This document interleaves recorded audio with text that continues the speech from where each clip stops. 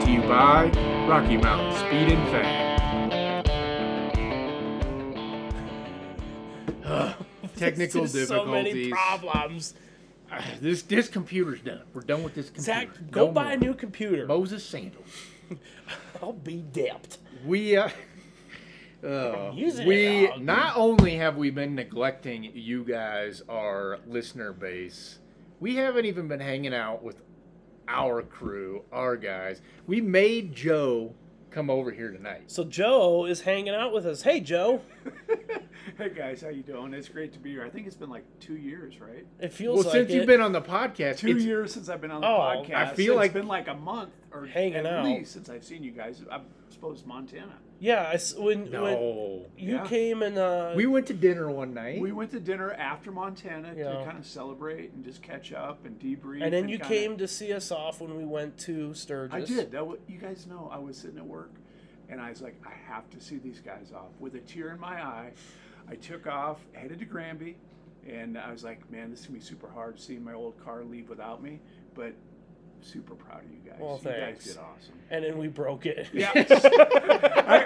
I sold you a car that, there's some weak links in it. It's had She 1,000 has- race miles on it. She has paid her dues. Yeah. Yeah, there is no, like, sometimes people are like, oh, did you get taken to the cleaner by buying that car? I'm like, listen here, we fully understood. You guys built it. We built it. We were present for all those race miles. We knew 100% what we were getting into, and we couldn't say no to the deal. So, yes, it might catch on fire and burn up and explode, but guess what? We fully understand that's the risk of a high pedigree race machine. It is a high pedigree, but without a warranty. Exactly. As It is. But Joe, you've been busy too. Well, I mean, since I haven't been hanging out with my friends, I kind of come up with all these kind of harebrained ideas or wild ideas, right? Yep. That's what Rocky Mountain Rocky Mountain Speed and Fab.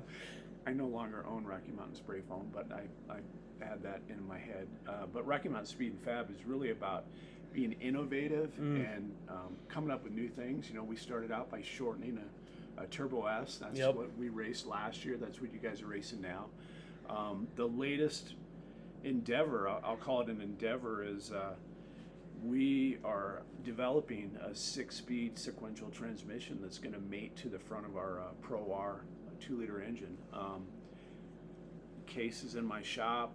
We're just waiting we together will be tearing apart this car and making a 6-speed manual clutch, air-shifted transmission work in front of a Pro R. And who are you working on this with? I'm working with a company out in California.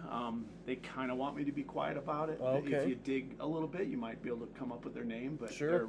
they're one of the highest end transmission racing transmission companies out there that money can buy. And I reached out to a number of transmission companies with my idea. And I got, are you crazy? I got crickets. I got, no way will this ever work. And I called the owner of this one company. He's like, yeah, we can make this. We can make this work. If you're willing to work with us, there's gonna be a lot of R&D. You're really going into completely uncharted territory. I asked them, I'm like, am I crazy? I mean, is this just never gonna work? And they're like, no. People are watching us. They want to see it done. There's rumors that the other brand is coming out with a sequential transmission as well. I think it'll be coming out this fall. We'd like Polaris to have the same thing. So in game is going to be a super high-end transmission that'll handle. Dude, it's like Skunk Works of the UTV world over at your shop, Joe. It's cool, like the stuff you've got going on. The Pro R is like the place to be right now. I mean, dude, we raced against these Pro Rs in Sturgis, and we thought we had no chance. They are so fast. Yeah. I mean, that's the hot car right now, They man. are, but they had some breakdowns. They had some front-end issues. And a couple of guys might have rolled them over, and we gained some spots that way. Yeah. But, hey, that's fair. People ask me all the time, why are you doing this? Why do you want to get into this? Why do you want to put a real transmission in the front of a UTV? And my answer is, I'm deliberately a conservative racer. I'm not going to be the fast guy out there, but part of the reason why I'm not the fast guy is I'm always worried about the weak link in a car taking me out of a race. So my racing philosophy has always been kind of hit it 75-80% and finish the race. I'm just terrified of blowing a clutch, blowing a belt, just being done. And so with this, I'm never going to have to worry about a belt again. The transmission is not going to be the weak link on the car. On paper, we're showing that we can get the Pro R to do 115 mile an hour at about 8,000 RPM. I think that's attainable, and really we're shooting this car.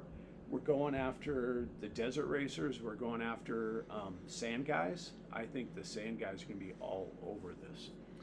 I think you guys have heard us talk about this. We are open class racers. We love the open class. This is like the epitome of what open class racing should be. All these, I'm calling them out. I know you give me flack for not being controversial. Are you going to be controversial? I'm telling you right now. Are you going to be confrontational? Guys, hang on. Pause for a second. Write this down. If Zach is actually going to say what I think he's going to say, this is a big deal for him. So just remember this. Put this in your memory bank and hang on to it. All you whiny little crying pro mod class, we're the big dogs. We own everybody. Guess what, man? You're racing a car you bought at a dealership with aftermarket eBay parts. Good for you. We got guys in this class building shit in their garage, trying things that you're too afraid to try. We got a couple guys doing this racing pro mod because they don't want to come over to the open class and race. And they should be. They're open class racers. You know who you are. There is no shame. Open class is where it's at. Zach. We are the 4400 class of UTV. Zach with the big words. Yeah. So some of you pro mod wannabes need to put up or shut up and come over to the open class and race. Zach, you get to take your training bra off today. I'm proud of you, buddy. I'm saying some big man words tonight. Well, yeah. Zach, I mean, I agree with you. I mean, what did we say at Nationals last year? As a team, we took second place in Open Class Nationals last year, and I said up there from the stage, Open Class is the class to come, and it's the class to watch. I mean, I believe in that. We actually got this design is approved by SCORE. SCORE said you will be running in the UTV Unlimited with this transmission.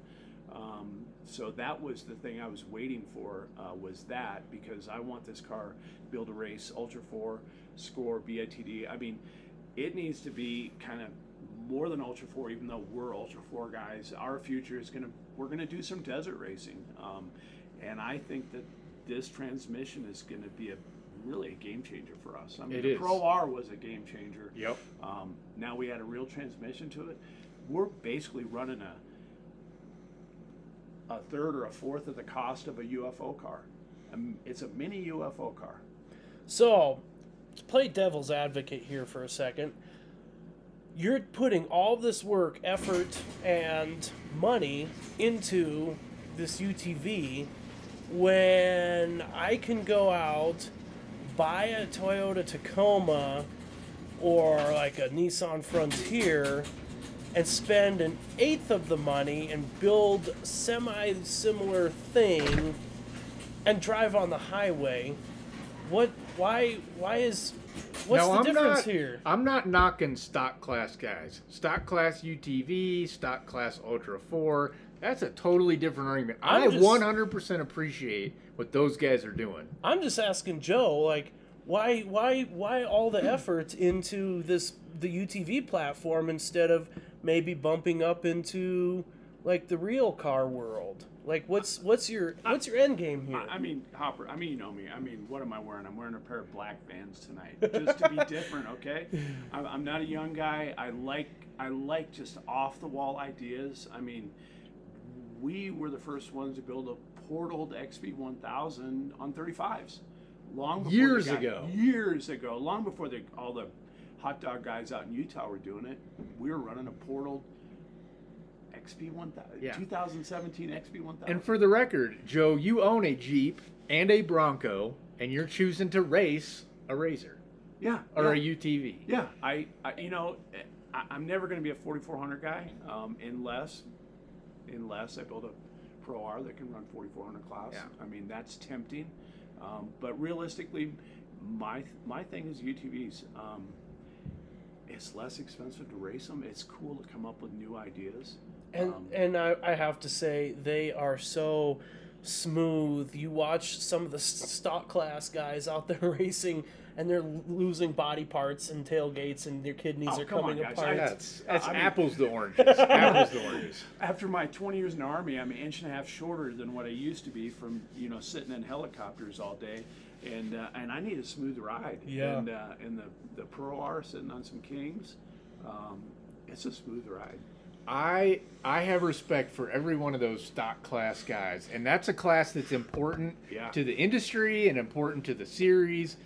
Guys I'm knocking are the ones that want to kind of mod their car but kind of not, and then like give themselves. We've had all these class debates.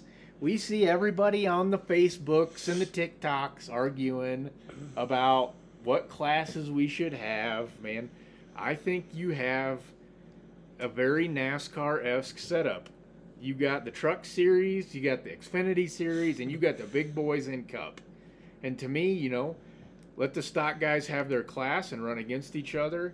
Let the guys that want to mod their cars a little bit with some store-bought parts.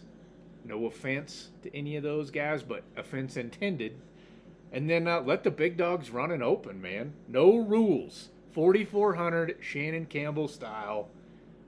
Joe Thompson UFO UTVs. More and more rules are slowly creeping their way into 4400. That's a whole nother discussion, but it's like anything else. As it grows, it's getting more rules and more restrictive. Just like hockey, the goals got smaller and the goalie pads got bigger. 44. Is that actually true? Do you watch hockey? I used to be into hockey before it was ruined.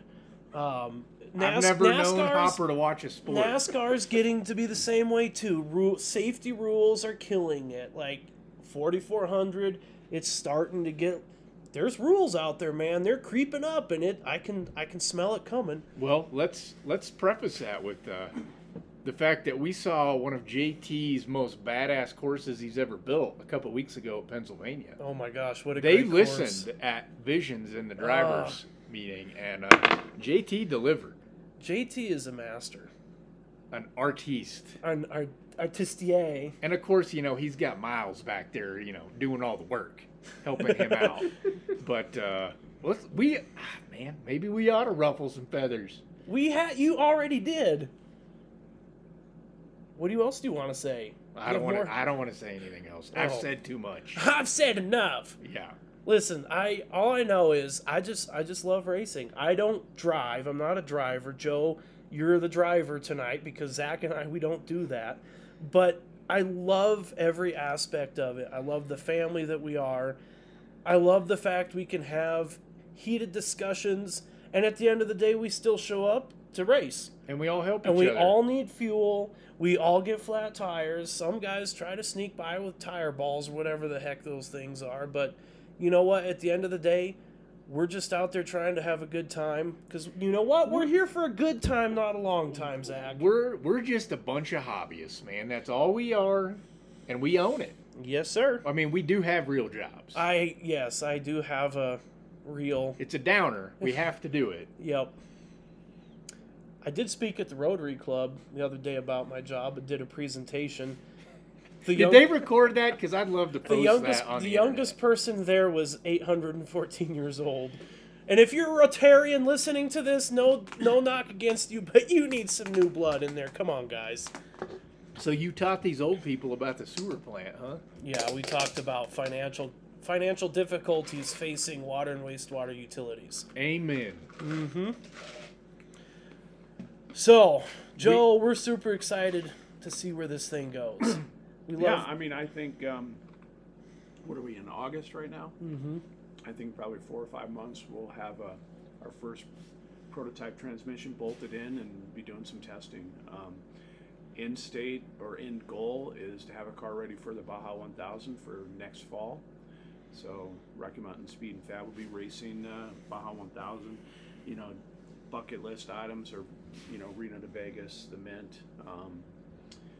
Obviously, we're going to do King of the Hammers again. King of the Hammers will probably be in last year's car. That car, I mean, you guys believe that? I mean, we ran King of the Hammers. Yeah. I never recovered the car until we got to Montana. I changed the belt and raced it again. Yeah.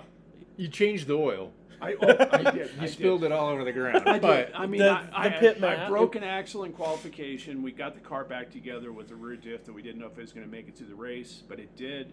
We changed the oil. I changed the belt. that was it.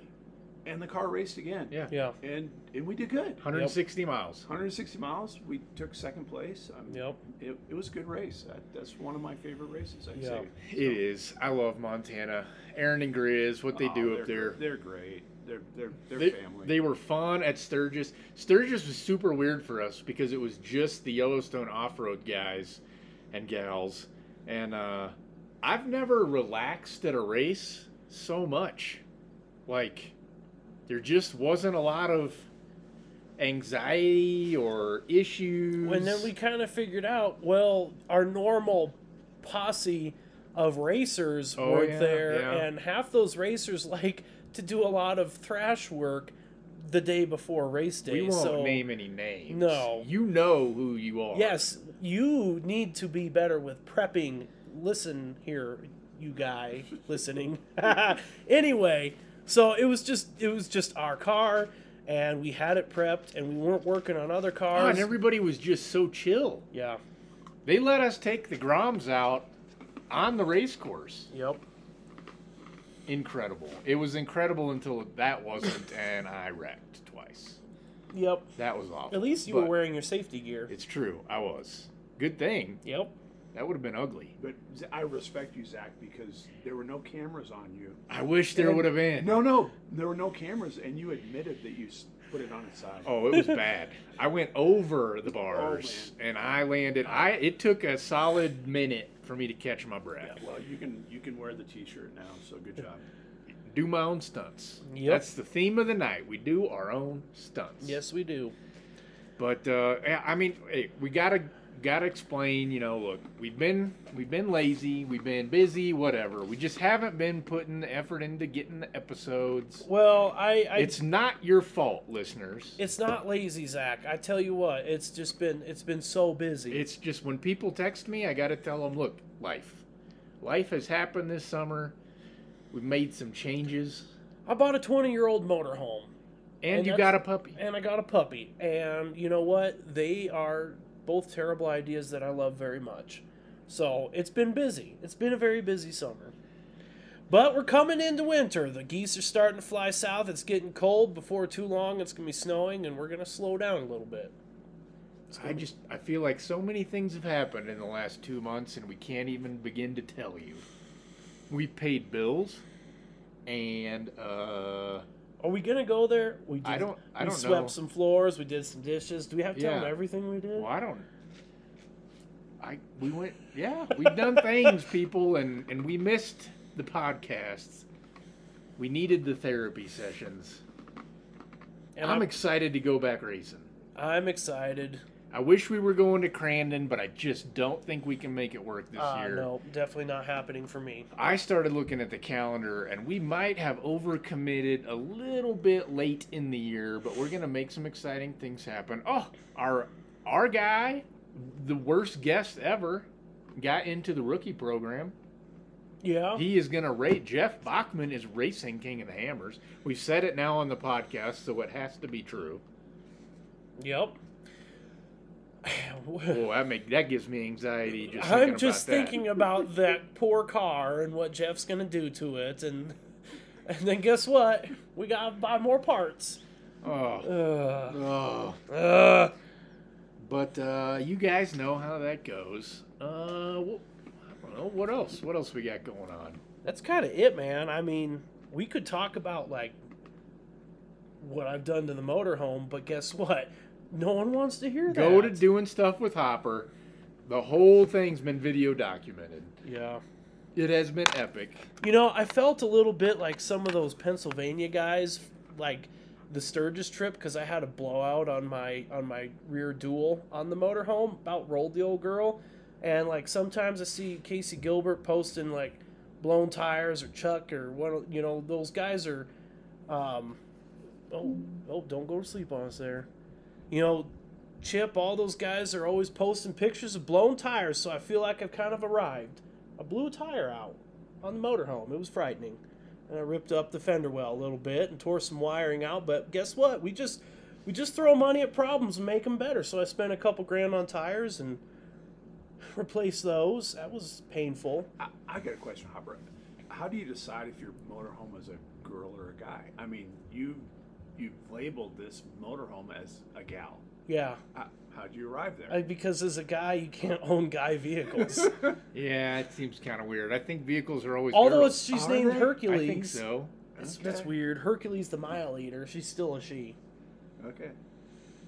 I mean, it's something I'm taking care of and always fiddling with and always sprucing up and buying stuff for. Might have even violated her a little bit. What? Let's not go. Zach. Put your hands in her undercarriage. All up in there, yes. I told that's you, true. I'm done being conservative here. Dang, Zach's getting all spicy with it. I rode an e-bike, people. It didn't change my life, and I didn't like it, but I rode an e-bike. Huh. Well, I mean, I'm gonna scoot a little further away from you. So I do my own stunts. So you don't touch my leg, but we got all worked up. Now imagine if we were at the race next week. I'm inviting all you. Everybody out there listening, you need to come to the Taylor Park UTV rally. I know it's last minute, but hey, just show up. Alan will get you in. It's fine. But we're going to this UTV rally. We go to it every year. And we might do a little bit of a podcasting thing there. We'll see. We'll find out. But I can't wait to get back with a big group of riders. You know, this is kind of my non-race Wheeling family. Get to see a lot of people once a year from all over the country. I'm getting worked up now. You got me all fired up. Smudge Pot podcast. Ooh, yeah. Got to bring your smudge pot. We have not had it out much. That's the plan. The RMSF Smudge Pot is. We have not had yours. No, it hasn't been. I fired it up in my driveway, but we haven't had it anywhere. What was the guy's name that made that thing? Was that Chaz Ridgman? Ryan Nollard. They used to race with us. Oh, it was them boys up in Wyoming. And they raced Hondas. Or he raced a Honda. Robert Tyler. Yeah. Oh, yeah. I remember that guy. Yep. He had a Honda. Does he still have a Honda? I don't know. Does anybody even know? He's out east somewhere. Well, old Chaz is still up in Wyoming fighting fires. Yep. But I heard he even went to a one-seater.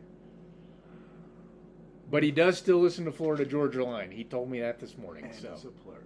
It is a Polaris. Yeah. Them boys at Hypoxic, we owe everything to them. They got us into this. We either owe it to them or we can blame them. Yeah. Decided. We might be sending them a bill, but we have gone off the rails. We should wrap this up and get to the good part of the show. Yeah, we do have a good part of this show coming tonight. Yep. Like I said, we do honestly thank you guys for listening. We're sorry we had to take a few weeks off. Just stop apologizing already. It's unbecoming. Be a man, own up, and move on. We're here. We're back, right? Yeah, there buddy. There we go. And, we called up Aaron Lynch. We're going to get Aaron Lynch on the line. He is a stock UTV racer. A lot of respect. Super nice guy. Great, beautiful accent. He's from eastern parts of the world where there is far too many trees. Yep. And mud. Ugh. I think Tennessee, maybe Kentucky. I'll be honest, I don't know the difference between Kentucky and Tennessee. Well, in Tennessee, don't you got to load 16 tons? And what do you get? Just another day older and deeper in debt? Isn't that what happens out there? Or is, yeah. I wonder what Trisha Yearwood's doing right now. Well, let's call up Aaron. That's what matters. we're gonna get Aaron Lynch on the phone. We're gonna give our sponsor a little shout out here, and like I said, thanks for tuning in, and yeah, Here we go. we better get Aaron on. Buckle up. Buttercup. I want to take a minute to give a huge shout out to our newest sponsor, the Colorado Land, Kansas Land, and Nebraska Land Tire and Service Group. These guys have not only helped me out when it comes to getting new wheels and tires, but they are also huge fans of racing. NASCAR, local dirt track racing, or off-road racing, these folks go above and beyond to support racers at all levels. Whether it's on your race car or your truck and trailer, these guys care.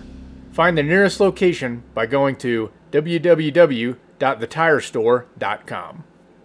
Well, here we are again. Yep, we rounded us up a good guest for tonight. We had to do you right since it's been so long. Yep.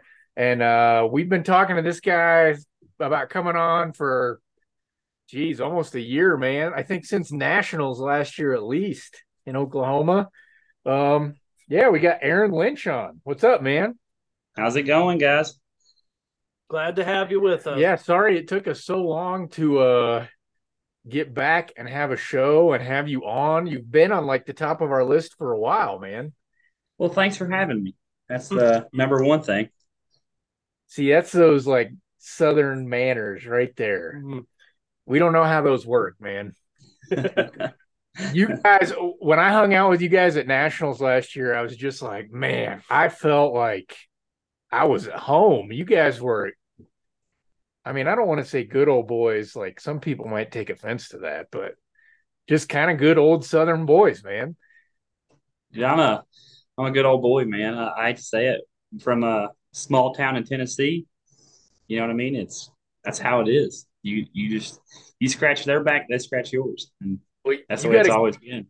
Got a good crew, man. I enjoyed meeting all those guys and hanging out with them the last few races. But yeah, you got a good crew. You've been racing a bunch, so man, we're excited to kind of hear all about that this evening.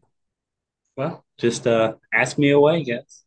So, why don't you start out by telling us a little bit where you came from, how you got started? You're somewhere in Tennessee. I know that much, but besides that, I don't know a terrible lot about your background. Dude, I'm north of Knoxville, Tennessee, this small town.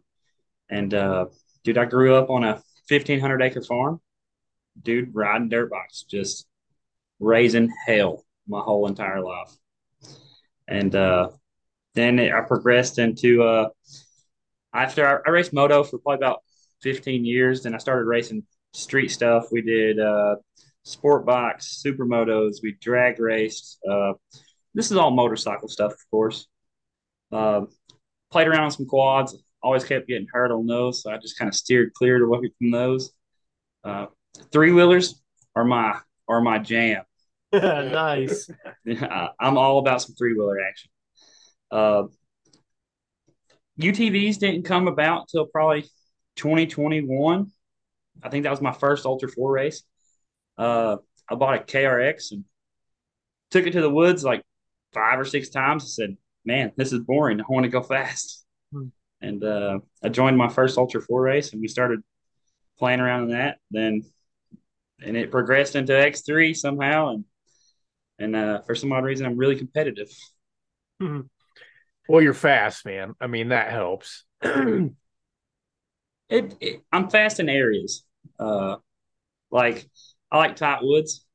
I grew up in the woods, so for some odd reason, I have trees that stop me. Like when I went out to Montana, you guys, like you came up and talked to me.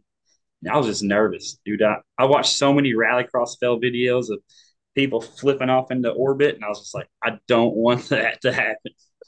I distinctly remember you telling me, like, I don't like this, man. And I was like, what do you not like about this? And he said, there's not any trees. And we're just like, that's what makes it great, man. You were uncomfortable there for a little bit until I think you got out on the track a little bit more. Yeah, it was some super high speed stuff, and which I don't mind super high speed stuff. I like technical.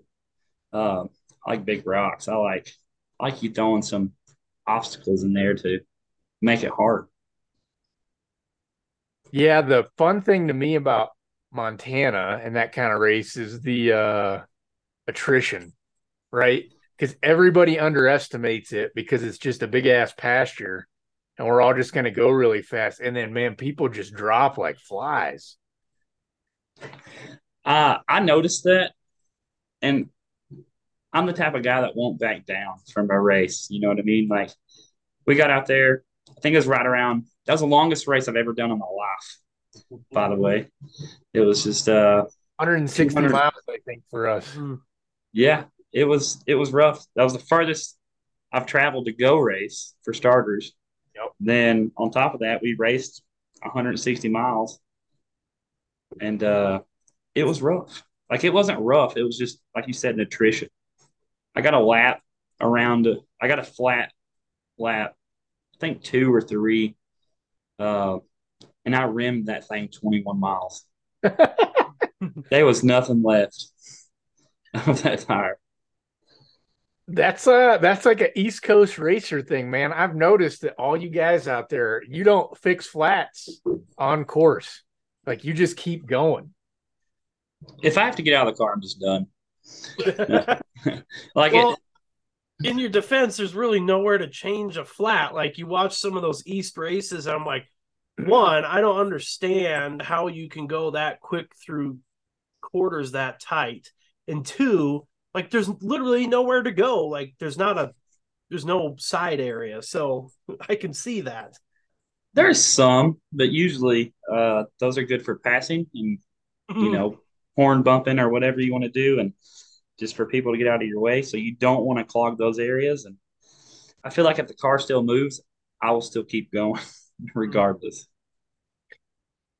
Yeah, you guys love your trees out there. That's for sure. We see that. You were just at Pennsylvania a few weeks ago. Of course, we know everybody loved the course that JT and Miles built out there. What'd you think? How did Pennsylvania go? Well, I know Dude, how it went for you. it went pretty well for me, but the course wise, dude, it was just a good blend of ultra four. You had fast, you had rocks, you had dust, you had tight trees, you had everything that you could ask for in an endurance race, That's uh, awesome. and it was good. Yeah, watching some of the footage, I was like, man, this looks like a killer course. Granted, I don't race, but oh man, it looks super fun. And again, like attrition, like your car definitely had to hold together. Yeah, it did. Uh, I say because they put their big rock section. They put one mid pack of the course. It was probably a couple miles in. It wasn't that bad, but the last 2 miles of the whole course, it was nothing but big gnarly rock. And I'm glad they put that there at the end where Pitts was. So just in case if something ever did happen, you're right there at Pitts. Uh, the fast stuff, dude, it was just log roads, dude, just for miles, and you can just hammer down. Uh, that was a good course. I don't even know how else to put it. Well, it worked out really good, man. That course played well, I think, to your skills. Obviously, you got first in stock class, right? You got a nice Yeah, little trophy out of the deal. So I would say that probably suited your style pretty well. yeah, I would say so. It was, like I said, that was the best course that I've ran this year. So let's go back. You start on dirt bikes. I mean, I'm a motorcycle guy, not necessarily a dirt bike guy, but a motorcycle guy. You learn a little bit of skills there. I'm sure if you're riding dirt bikes in the woods and in the South, I haven't met a dirt biker from down there that wasn't pretty skilled. Matt Woody's from down there. He's a Georgia boy. But you got some really good riding. I can't remember what you told me last year when we were talking. You're pretty close to what they call the dragon, right? Yeah, that was well, I'm pretty close to a lot of things. You got like Windrock, you got Tackett Creek, you got the Dragon if you got street bikes or Groms or whatever. Uh, so being in East Tennessee, you kind of got to be well rounded if you're gonna venture out and do some stuff. Well, that dragon is definitely on the old Grom list for us. We Yeah. gotta commit to going on an East Coast trip someday. The problem is out east is there's lots of trees and there's bugs and it's hot. It is a little hot. Fall time's usually pretty good to come out here and ride. Yeah, fall's nice. Uh, no, if you guys ever make it this way, though, let me know. I will jerk out a Grom for us to go play on the Dragon. Heck yeah. I like that. Now we just need I just fueled up tonight. It was 4.20 a gallon or something. Yeah, stupid gas like. went back up. Jeez. Yeah. Yeah, once it goes back down, we'll come out. Yeah, I can say that too. So you're riding bikes, you're pretty competitive. You said you get into UTVs. What was it about UTVs and Ultra 4? Like, what kind of drew you into your first race? Uh, you know that old saying, age comes a cage? Yeah, I love that saying. Uh, I got two little girls, so my wife, this is right before I started getting side by sides. I stunt rode Harleys. I did wheelies on baggers, do burnouts, all the fun stuff. So we'd always do stunt events and go out and do all that type of stuff. And after I had my second little girl, I was like, man, I need to kind of calm down a little bit. Kept getting hurt. Motorcycles, it's one of those things. I lost a bunch of friends on motorcycles. So my wife started looking at me and she's like, hey, you need to find a different hobby. I'm not saying you have to give up on motorcycles, but I'd like for you to spend more time off of motorcycles. So I got me a side by side. Well, I got tired of trail riding the first 5 times I went. I was like, I need to go fast. I need to do something different. That's what led me to Ultra 4. What was your first race then? That was probably like a Rush maybe? Rush, Kentucky, 21. Yep. That was also a good course, man. I remember that race. That was that the Mud Fest? Was that what that one was? Yes, it was. Yeah, our buddy Dwayne Garrettson, man, he knows a lot about mud, and he's told us that one was like one for the books on cleaning the car after the race. Dude, I will say this, doing Montana, you just blow the dust off the car and you're pretty good to go. Yep. When you race anything East Coast, you are pressure washing this thing for 3-4 hours tops. Oh my gosh. Yeah, see, I don't like mud either. There's a lot of I maybe I'm just too much of a princess. You're getting old, man. Is that what it is? Yeah. I'm still not into chrome, so I'm not that old. No, I don't like chrome either. Nice. So no, I'm not much of a mud guy. I don't like really getting dirty. Yeah. But like, as soon as that green flag goes, you got to do what you got to do. I love watching these mud races. Paul Wolf does a great job. He puts on his fire suit and then he puts on like a rain suit, like a yellow, like fishing rain suit, and gets in his car, and that's how he races the mud races. Great idea. Yeah. That is really a good idea.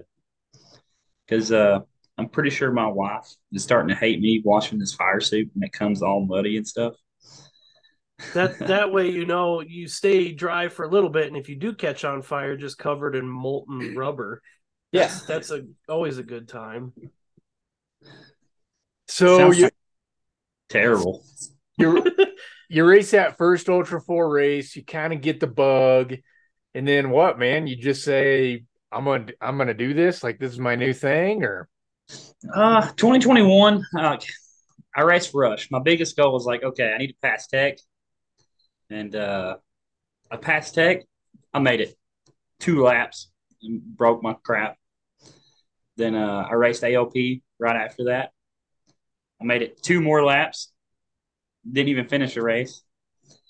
And I started setting back. Like when I was walking back to pits, AOP in 2021, seeing all the fast guys. I was looking at what they had, and I was like, oh, man. I was like, everybody's in X3s. There's X3s everywhere. And I seen how competitive they were and stuff like that. So I took the rest of the 21 season off. I bought me an X3 and built it, and started racing 2022 at Rush. Then my first race back in the X3, I got second place, and I said, "Oh, dude, I'm hooked." Yes. So you do own a business, like you're not just like some guy that built this in your garage, right? Like tell us a little bit about your shop and what you do there. So I own a motorcycle shop here in Knoxville, Tennessee. It's one of the largest in the area. Uh, that's all we do is motorcycles, dude. We got motorcycle dynos, we got side by side dynos. I do all my own stunts, so I got welding and fabrication equipment. We build some pretty rad stuff, and we test it out. That's I think that's the name of the episode right there. Aaron Lynch, I do all my own stunts. You make t-shirts on that, you just let us know. I'll definitely send you guys one. That's a good saying. Yeah, so you know how to fabricate, you know how to build. And UTVs, while they're different from motorcycles, if you know how to make one hold up and strong, like it's pretty much the same, right? Yeah. Before I started my business, I left Honda as a master mechanic. I worked at Honda for quite some time, and I worked my way up to a master tech, and so I got a good fundamentals about everything in the power sports industry. And then when I opened up my business, I started running into non-Honda stuff, and you kind of have to figure that stuff out. So service manuals and this, that, and the third. Then it's just all instinct after that, know-how.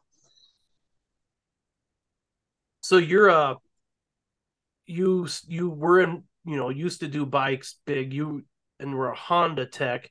So tell me this, and this is slightly off topic, but how is working on like the first generation of Honda Valkyrie motorcycles? Or did you ever work on those? I have. Because I have I have to. those. So I ride this Grom. I commute most of the days on my Grom, and I need something a little bigger because I'd like to be able to go up Red Dirt Hill, which is either side of Granby. There's a big hill, and you can't take a Grom up it because I'm too fat.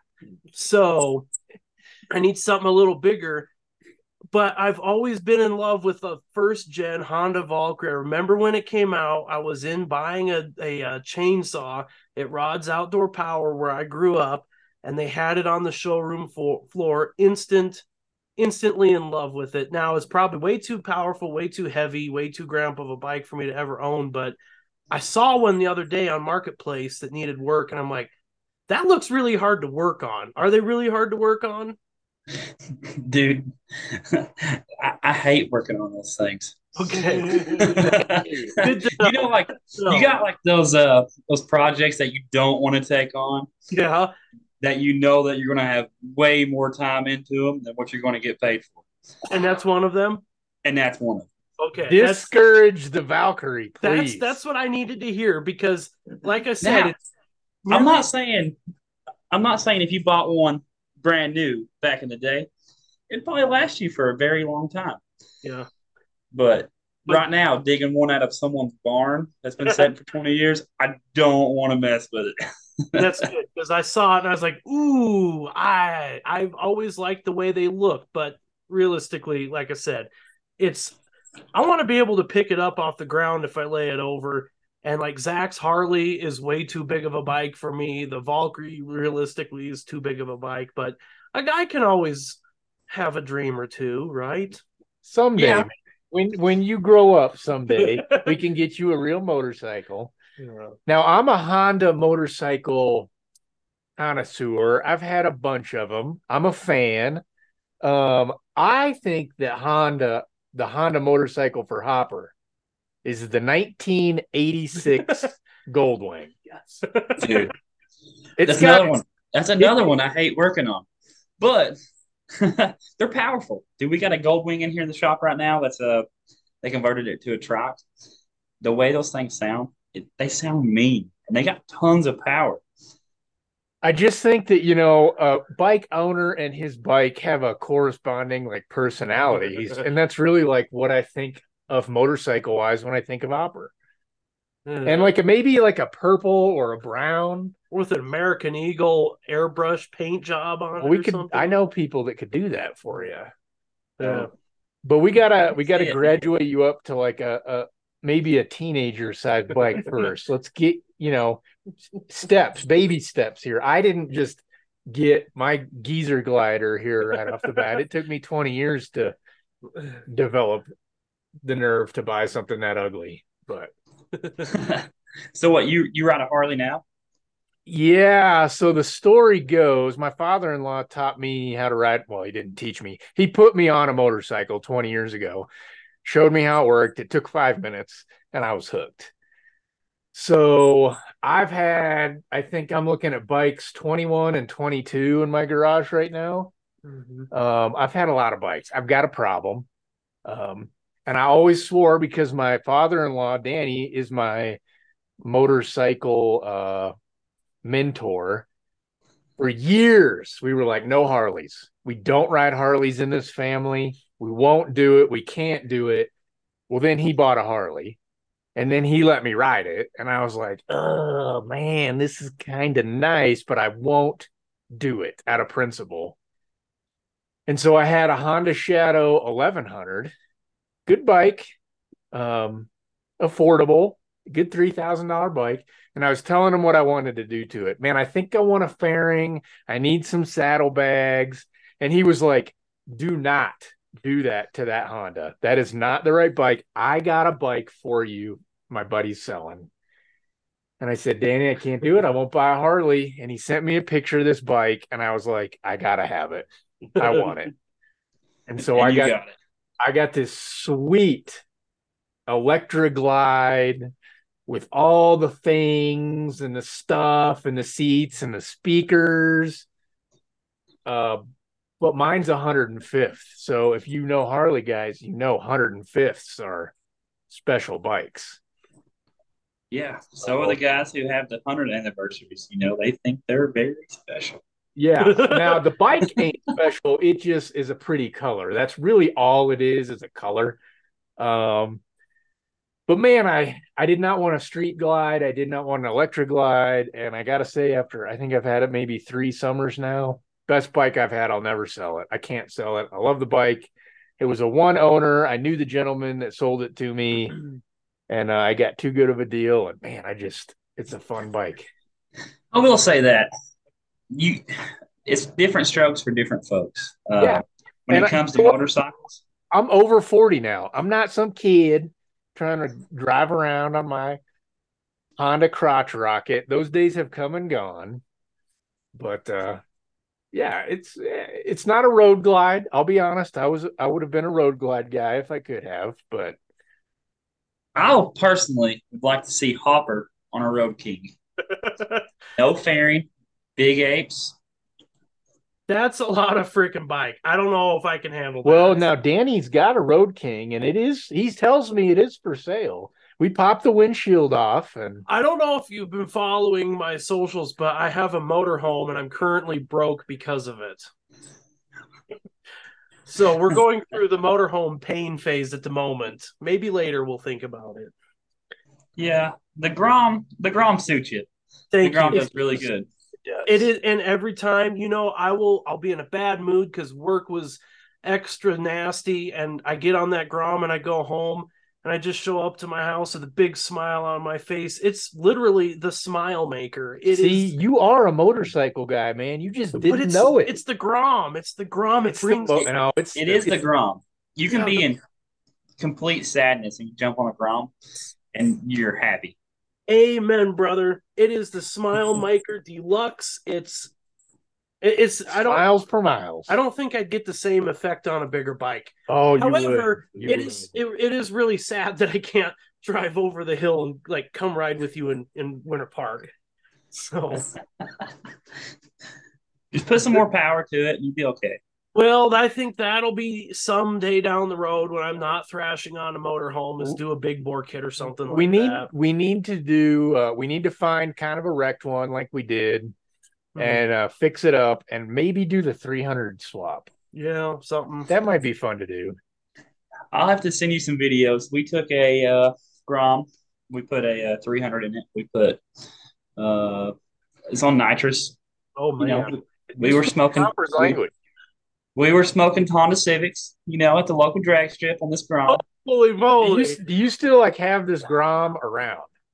No, but I do have a Honda Monkey that, needless to say, is it's a work of art. We've put about $16,000 into a Honda Monkey, Wow. Why is it and taking this long to get together with you, man? well, I used to do all the I used to help do man in the box, the crawl is what they used to call Smoky Morse, Baltimore Rally. We used to really big into small bore stuff, and I've kind of stepped away from it. But I think it's the new CT 125, the Honda Trail. Mm-hmm. That thing is speaking my language right Yes, they are. That's a cool.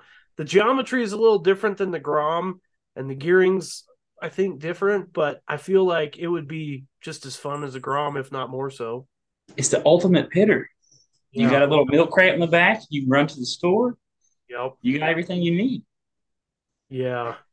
That's cool. You wouldn't believe, man, how many people tell me like we saw Hopper on the Grom. Like just the feedback I get is so good. Everybody in town knows you. Yep. I was in the 4th of July parade on my Grom. Hopper was in the fire truck, not with us. And I had like a 12-year-old kid flag me down in the middle of the parade, and he goes, "Is that Hopper's motorcycle?" And I was like, "Listen here, you little shit." And then I grabbed candy out of his hand. Little turd. What an insult. I said, "This is my bike, sir." I do my own stunts. That's right. New shirt, the Should have pit guy. told him that. I do my own We stuff. do kid. our own stunts. I don't know I don't know if we officially shared it anywhere yet, but we did get to take our Groms on the course at Sturgis before the race. It was on an episode of doing stuff with It was on doing stuff with Hopper. Our drone pilot, the worst drone pilot ever, did not capture the first wreck, but I freaking smoked myself on that Grom coming down a hill in a rut. It hurt for a minute. It was great. But I guess technically I do my own stunts. Yep. So yeah. the great So thing do you about guys- Grom though, it took $20 in an hour and I fixed everything on it. Honda, baby. Yeah. I love Hondas. So do you got like dirt tires on these Groms or? Oh, just, yeah. Nobby Canada's. We run the Kindas. Oh yeah, Kenda big blocks. That's the only way to go.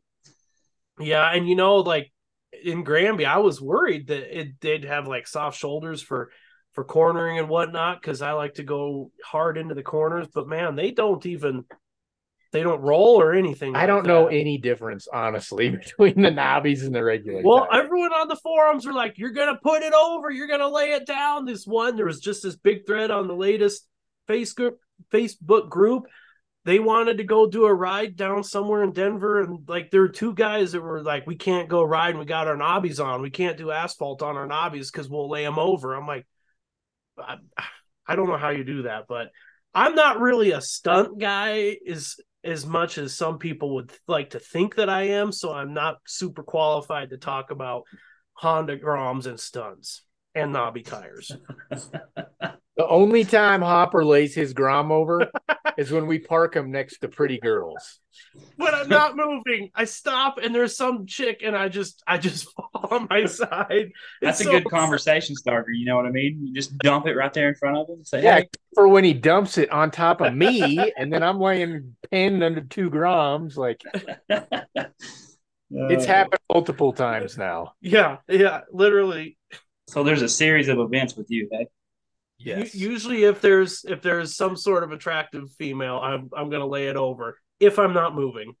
It's a self-defense mode, I think.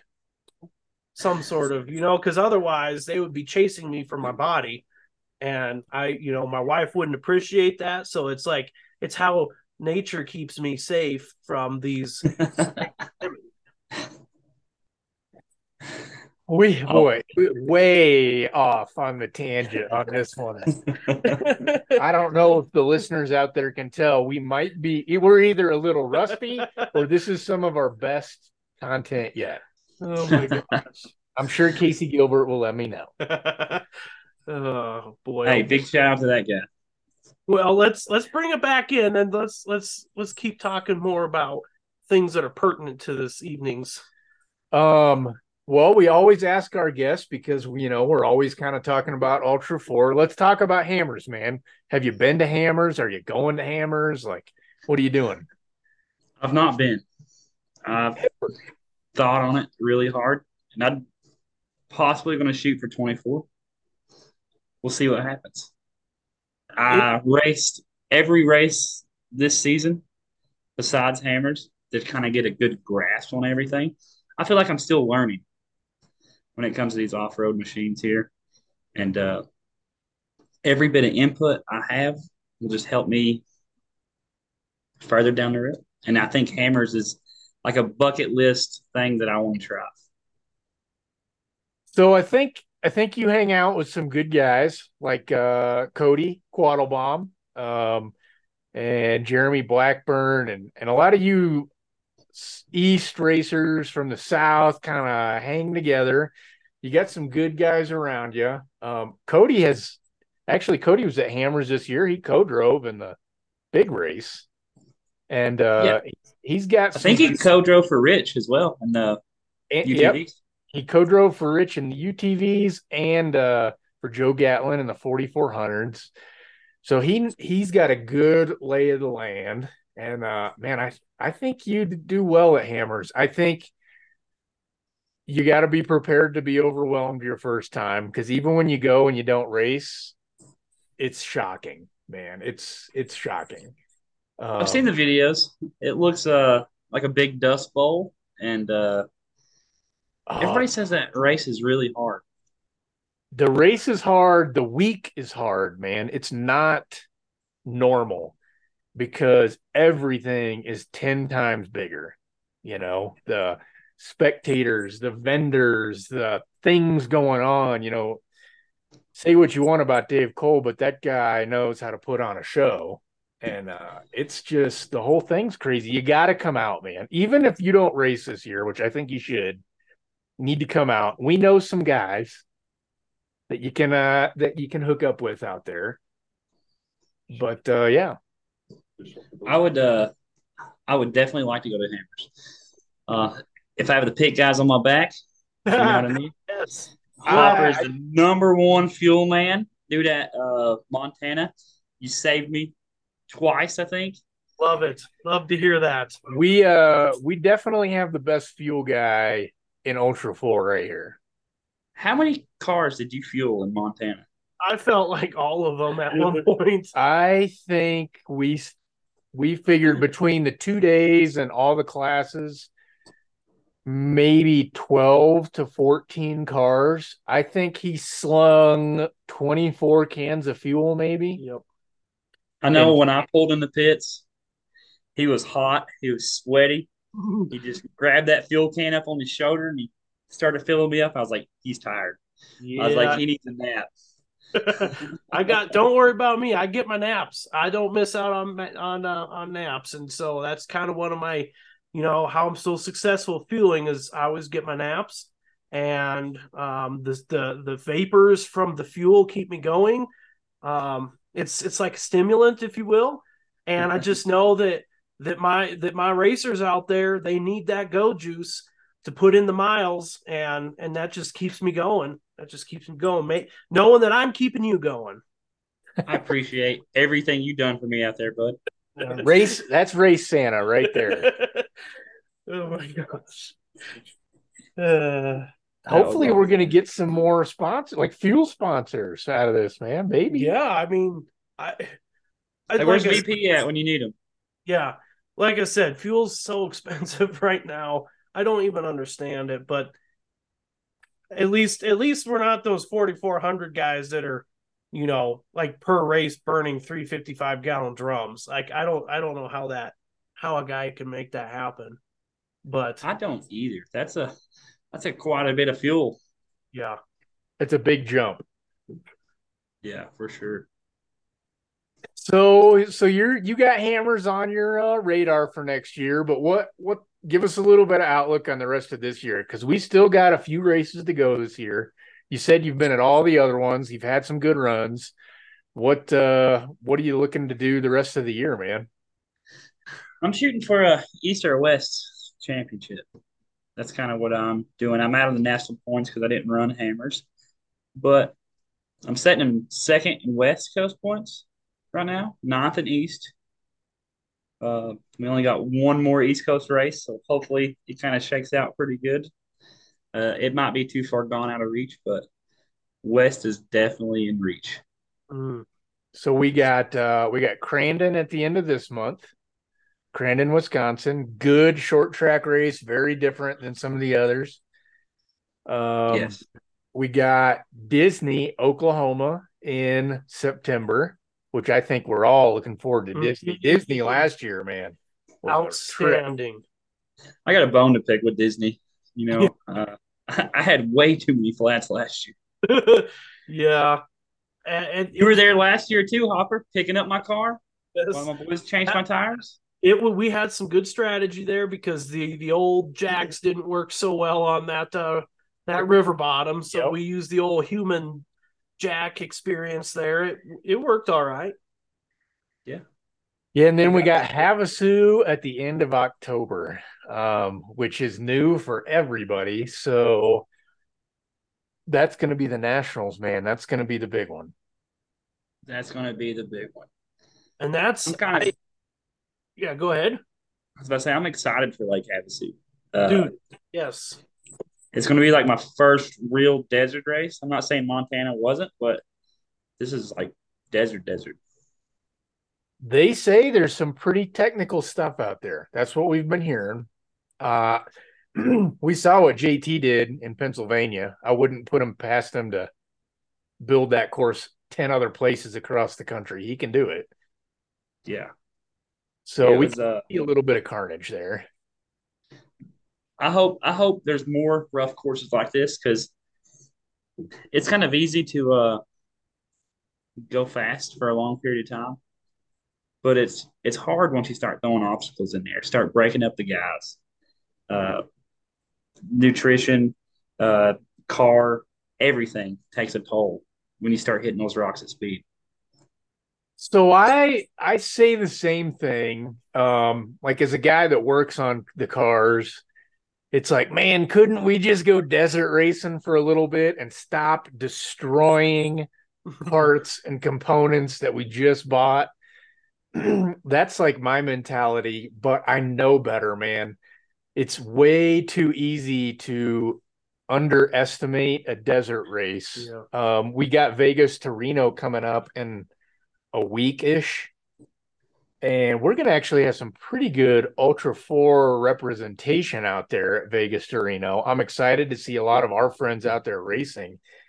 I'm really interested to hear what they think about because it'll be their first big desert race. And I think it's a lot harder than we want to think. Plus, it's like a 500 miler. That race is on my bucket list. I definitely want to try to do some desert stuff in 2024. Uh, Vegas to Reno, that is the Mint. I want to run the Mint so bad. The Mint is tough for us because it's so close to Hammers, and it's really hard to turn around a car from Hammers and absolutely destroying it to the Mint. But I'm not going to name names. We have some buddies that are going to try that this year, hopefully. And so we might be at the Mint next year. We'll see. It's a little bit easier for us to just show up. Yeah. We don't have to pre-run and do all that jazz. But I want to dip into that and see what it's like. I want to see how the UTVs that we've helped with handle that. It'll be interesting. Yeah, I'd like to see this good shakeup because like most of the videos and stuff that I've watched of the Mint, it's very high speed. You know, you don't get to pre-run the course. You can go pre-run weeks before and kind of get an idea of everything. Uh, but where they don't let you pre-run the course, that's a big game changer. It's like it's anyone's race at that point. Yeah, I do love during the Mint when they talk about the rock section. And I'm watching and I'm watching and I'm waiting and I'm like, where are these rocks? And they're like, well, that was them going through the rock section. And I'm like, I didn't see any rocks. And then like the true desert guys will come in and talk about, oh man, that rock section was rough. And then you get like the Ultra 4 guys like a Paul Wolf, and he's like, I don't even remember seeing the rock section, man. I just went 100 miles per hour the whole time. I'd like to see a Ultra Four boy uh, definitely podium on that race because I want to hear their experience about it. And like you said, the rock sections don't look nothing. I think we had more rocks in Pennsylvania than the Mint 400. Yeah, yeah. But I know too, you set up your car for the desert. It's definitely not going to handle. I get it. I don't want a bunch of desert racers hating on us. Like we don't know. We're a little inexperienced. I know your setup makes a difference, but we just got to get out there with some guys and just see it for ourselves, you know. Correct. And preferably we should do that before we go somewhere where they don't speak English. Maybe we won't have that choice. I don't know. Yeah. Have you been practicing your Spanish? Sí, señorita. Yeah, there we go. Yeah. So I have a really important question that we need to get out of the way before we, kind of wrap things up. But that is, how do you like your bacon? Are you a crispy bacon? I'm a crispy type of guy. I wasn't gonna ask because I ate bacon with you a year ago at Nationals. Cody cooked that bacon. He asked me how I wanted my bacon. I really appreciated that, but I knew you were going to be a crispy bacon guy. See, I just want it on the record, Zach, that the smart people eat crispy bacon. I don't know if there's a correlation. I think if you're eating bacon in general, you're probably smart. You have a point. My wife makes it kind of chewy. I'm not a big fan. I'll keep it on there for another couple minutes and pull it out and eat it. We go through bacon phases at the house. We've been in a dry spell, but it's been hot. So, we don't want to heat the house up frying bacon. So once it cools off. This is 2023. We live in the mountains, man. You're really not cooking in your house because you don't want to heat it up. Yeah. That is so 1988 Nebraska of you. Anyway. Blackstone for the win. I'm getting into the Blackstone game. My wife and I have been experimenting some Blackstone things. It's cool. I just made fried rice for my family last night. It was my night to make dinner. I actually put bacon in the fried rice last night. Interesting. Everybody appreciated the flavor. So that was, Well, the mayor of Granby happens to be big into the Blackstone game at the moment. And he tells me every morning, because the mayor works for me at the sewer plant. Hopper's the boss of the mayor, like literally. Anyway, he comes in. How does that work? He's like, hey, man, last night we did this on the Blackstone. So I'm hearing from him, the gospel of the Blackstone, and Zach's preaching it. And I'm hearing that from you. I'm like, do I dare dip my toe in the still waters of the Blackstone? I don't know. Yes. I'll make a deal on mine because I think I need a bigger one. Well, see, I think I need. They got the new one now. It's got like the air fryers underneath, and now it's like, man, you can cook fries, and it's a big ordeal now. I've got the one that's like the Blackstone on one side and then the burner on the others, and it came with a pan that you put grease in, and you can fry stuff while you Blackstone. It's a little messy, I'll be honest. I'd prefer just to have a bigger Blackstone. But we do the French fries on there, We oil them up a little bit. The frozen fries, we put the little metal lid thingy on. It does Hmm. pretty good on the French fries. I've Mhm. never tried it, It but I love also my Blackstone. it does do the fried rice pretty good. Josh Smith and his buddy Jaden taught us that. Yep. I'm not going to take credit for that, Nope. but Nice. I love my pit boss smoker. Don't get me wrong. I'm getting a little tired of dragging it to the races. Pit bosses are so 2010, Zach. They are, Please. they are. And after the ash burgers that we had at Hammers last year, Oh, don't bring those up. I Why did just you bring that up? yeah, maybe it's time to use that truck bed space for something a little better. I've I've been trying to get into the smoker game for a minute. Now I keep telling myself no, but after hearing the Ashburgers, oh man, no, I'm good. Well, okay, let me explain. It wasn't really the grill's fault. I shoved There's a lot of operator error that may or may not have involved we may have twisted taken keys. we may have taken a DeWalt leaf blower and put it on the end and blew air in there to accelerate the fire in the box thing, and then everything got covered in. And when you've just Yeah. downed like a dozen twisted teas, it seems like the best idea in the whole wide world. Major operator error. Not They're oiling the. That was the same night that Josh Smith, the son of a bitch that I just bragged about, gave us gear oil to burn in the smudge pot. That jerk.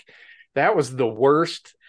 That was a bad night. That was a bad night in general. It was like dust burgers with burnt garlic smudge pot exhaust. Ugh.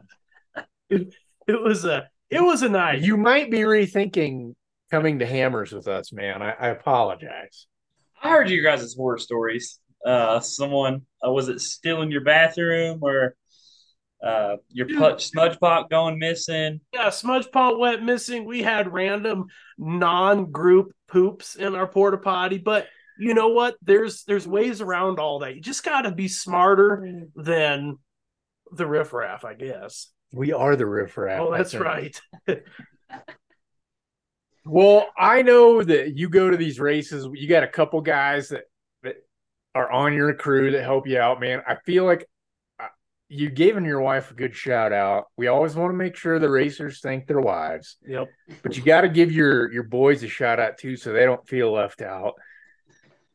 Yeah, my boys are my rock. They actually work here with me in the shop every day. So that's JT Strickland and Talon Poole, aka 12.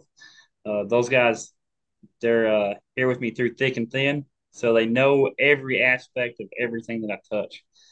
And I got ADD, so they're always running behind me, picking up my stuff, picking up my slack. You know, those guys are there.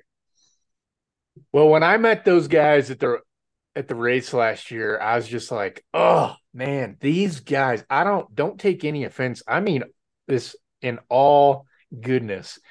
But I felt like I was back in Mayberry and hanging out with Andy Griffith and maybe a little bit of Barney, and just like, man, your guys' group was just like, these are just good guys out here helping each other. The one guy, it wasn't JT, it was the other one that was with you. I couldn't Younger guy. yeah, maybe. Yeah. I couldn't understand a damn word he said the whole weekend. Yeah, you kind of got to just listen through his mumbles and kind of just pick and choose. Like when he talks, you kind of just like, yeah, Yeah. you like to see homos naked. I understand, you know. Just keep walking. When you and JT talk, I'm like, man, these boys are from the South. When he would talk, I was like, yeah, man, you are the South, man. Like he's So a real draw. Jeremy Blackburn has an He's got a Kentucky good accent. Okay. And I was born in Kentucky. So every time I talk to him, my accent just comes back and you can't hear nothing I'm saying. Yeah. I loved it because I knew I couldn't understand anything, but I knew it was good. It was Whatever. good times, it was good vibes, and you just kept nodding. I almost wanted to add, it was almost like he had peanut butter stuck on the top of his tongue. I don't know, man. But One they of were those guys. it's it reminds me of like talking to an old man who's got a big chaw in. You know what I mean? Yeah. Can't understand him. And you're like, okay, Then sounds you're good. hanging out with Cody, and Cody's definitely from Georgia. So it's like here's Jeremy from Kentucky, Aaron from Tennessee, Cody from Georgia, and then you all start talking your own like interstate language. And we're from Colorado, and we're just like, well, these guys definitely ain't hippies. I can tell you that. Mm-hmm. No, Cody, I love Cody to death. That's my number one guy. I met him in 2021 at my first race. Dude, we've just stuck together, bouncing ideas off of everybody. And dude, Jeremy came along. Uh, he cracks me up, dude. His accent, his RS1. He thinks the RS1's gold.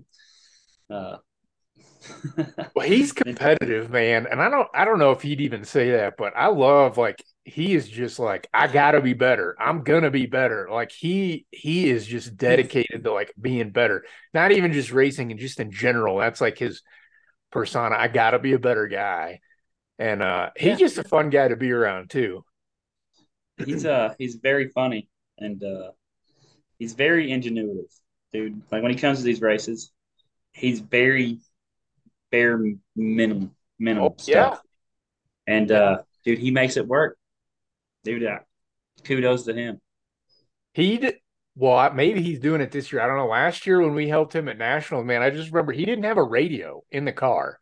And No, so he was like, I'll just find you in the pits. And we were like, okay. And he found us in the pits and he's just yelling what the problem is. And we were just like, yeah, it's good, man. It's good. Just go. Just send it. do you ever watch any of these YouTube videos that he posts up about these races? Oh yeah. He's always yelling. Yep. He's always yelling. That's Jeremy.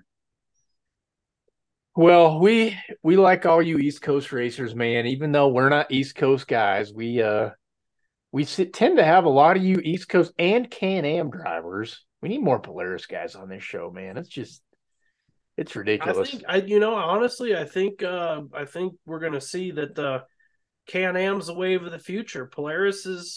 There's not a lot of them left anymore. Everyone's riding. Oh, it's just we're gonna They're have to have Canadians. a talk after the show, Albert. Hey, we're Polaris people. I can say that. I can say You're an owner of a Polaris. exactly, and I can say what I want, Zach. I'm also a Ford guy who drives Chevy stuff. Yeah. Hey, I'm a Chevy guy. You're a Chevy guy. Yep. Chevy makes the world's best vehicle they've ever made, which is the Suburban.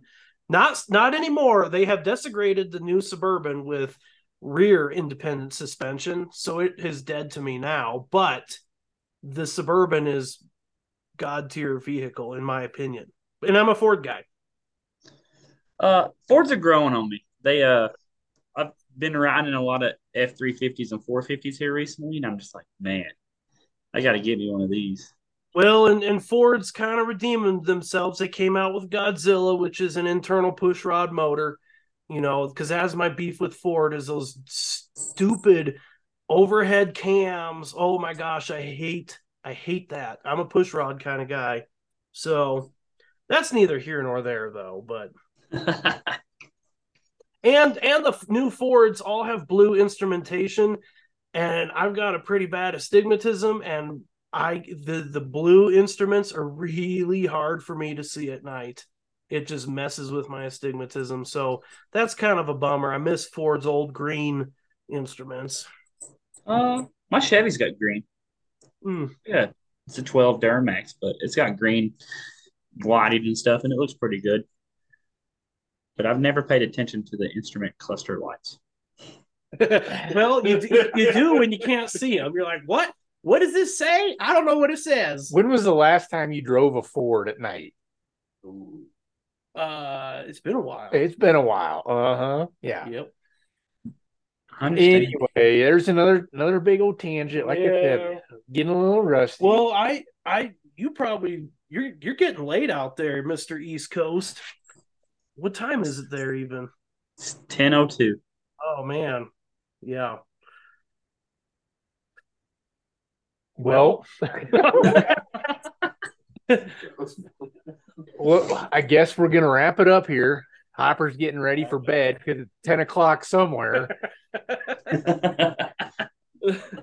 Goodness, Mister. When we go to the race, he's just like complaining when we go to bed before 1 a.m. Because We get everybody goes to bed at 9 o'clock. we get home and you're going to bed at 9 o'clock, man. Now, see, this is I'll for all the listeners out there. I feel like Aaron, this is how your crew is, but with Southern accents, right? Like that's why I like you guys because you were like us. You're saying the same thing, doing the same thing. You just sound way more badassery when you say it down there. I wouldn't necessarily say badassery, but yeah, we're just here. My old boss Woody, who we've had on this show, that guy could sell a lady in a white dress a ketchup popsicle because he has that Georgia drawl, and he knew it, man. Those ladies would come in, and he'd be selling them left and right, and they weren't hearing a word he was saying; they only heard how it was coming out of his mouth. So I like that Southern accent. That'll get you places. I can't imagine if you and me talked like that. Oh my gosh, that would be bad. At least we don't talk like Spend a couple years out. Spend a couple years out here, and you guys will have that accent as well. Ugh. It's too humid. Too many bugs. Well, I thank you for coming on here tonight, man. Like I said, I know we've been trying to get you on, and man, you've been running good. Like I love seeing you run good. Like I said, I love hanging out with you guys at the races. I always know we're going to hang out with you guys when we're at the races and camp next to you. But yeah, man, thanks for coming on tonight. I'm glad we were able to make it work. Yeah, thanks for having me, and we'll see you. You got any sponsors you want to thank? I guess we should throw that out there. I mean, I know you got sponsors. You're a big time race car driver, so. Well, I'm semi-professional race car driver. I got a few. I'd like are to you thank are you semi MRT. or a hobbyist? I guess we should clear that air there. Oh, okay, I'm just a hobby racer. How about that? It's I easier like to that. put it that way. Yep, I'm with you. I'm a hobby racer. That's but yeah, I'd like to give a huge shout out to MRT, Tire Spine, CT Raceworks. I don't know. There's a couple more that I'm probably forgetting. I'm horrible at this stuff. Well, those you just named some good companies, man. I know you love your MRTs. You haven't had any real. You didn't have any flats. I don't think at Pennsylvania, right? Nope, didn't have no flats. Those the Desert Storms really handled well in the rocks. I think this year I've learned more patience to be in the rocks. Because I used to full send them, then figure out the consequences later. Now I take it a little bit more patient in the rocks. So I'm learning how to drive this Can-Am. Well, and then you talk about our buddies over at CT. I mean, obviously we're pals with those guys. They make some killer stuff. So yeah, good to give them a shout out, man. They deserve it. They make great products, and they are a racer friendly company. Yeah, they are. Alex Reed and David over there at CT Raceworks, those guys take care of me all the time. If I got any question, call them up. They figure it out real quick. Plus, they make a superior part that I haven't had to break this year. I've tried, and it doesn't work. That's a good problem to have, man.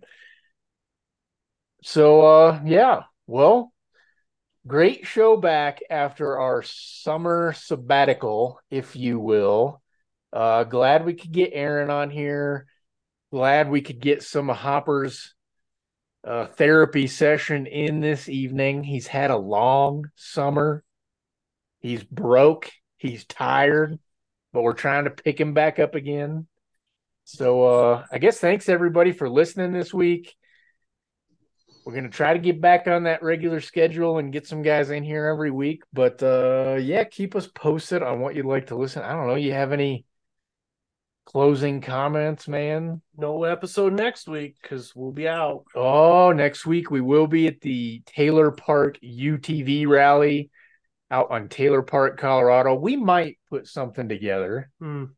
Maybe. We'll see. We always say that, and then we get a little Distracted. cantankerous, tired, whatever you want to call it. Generators quit running. Things of that nature. Yeah. But we won't need the air conditioners. Nope. So anyway, stay tuned. Maybe we'll get something next week, but we'll definitely be back in a couple weeks before Crandon. So thanks for listening again, guys. We appreciate all of you sticking with us and understanding that we needed some me time. It was a good summer, but fall is here. So we'll pick up where we left off, and check us out next time. Thanks, guys.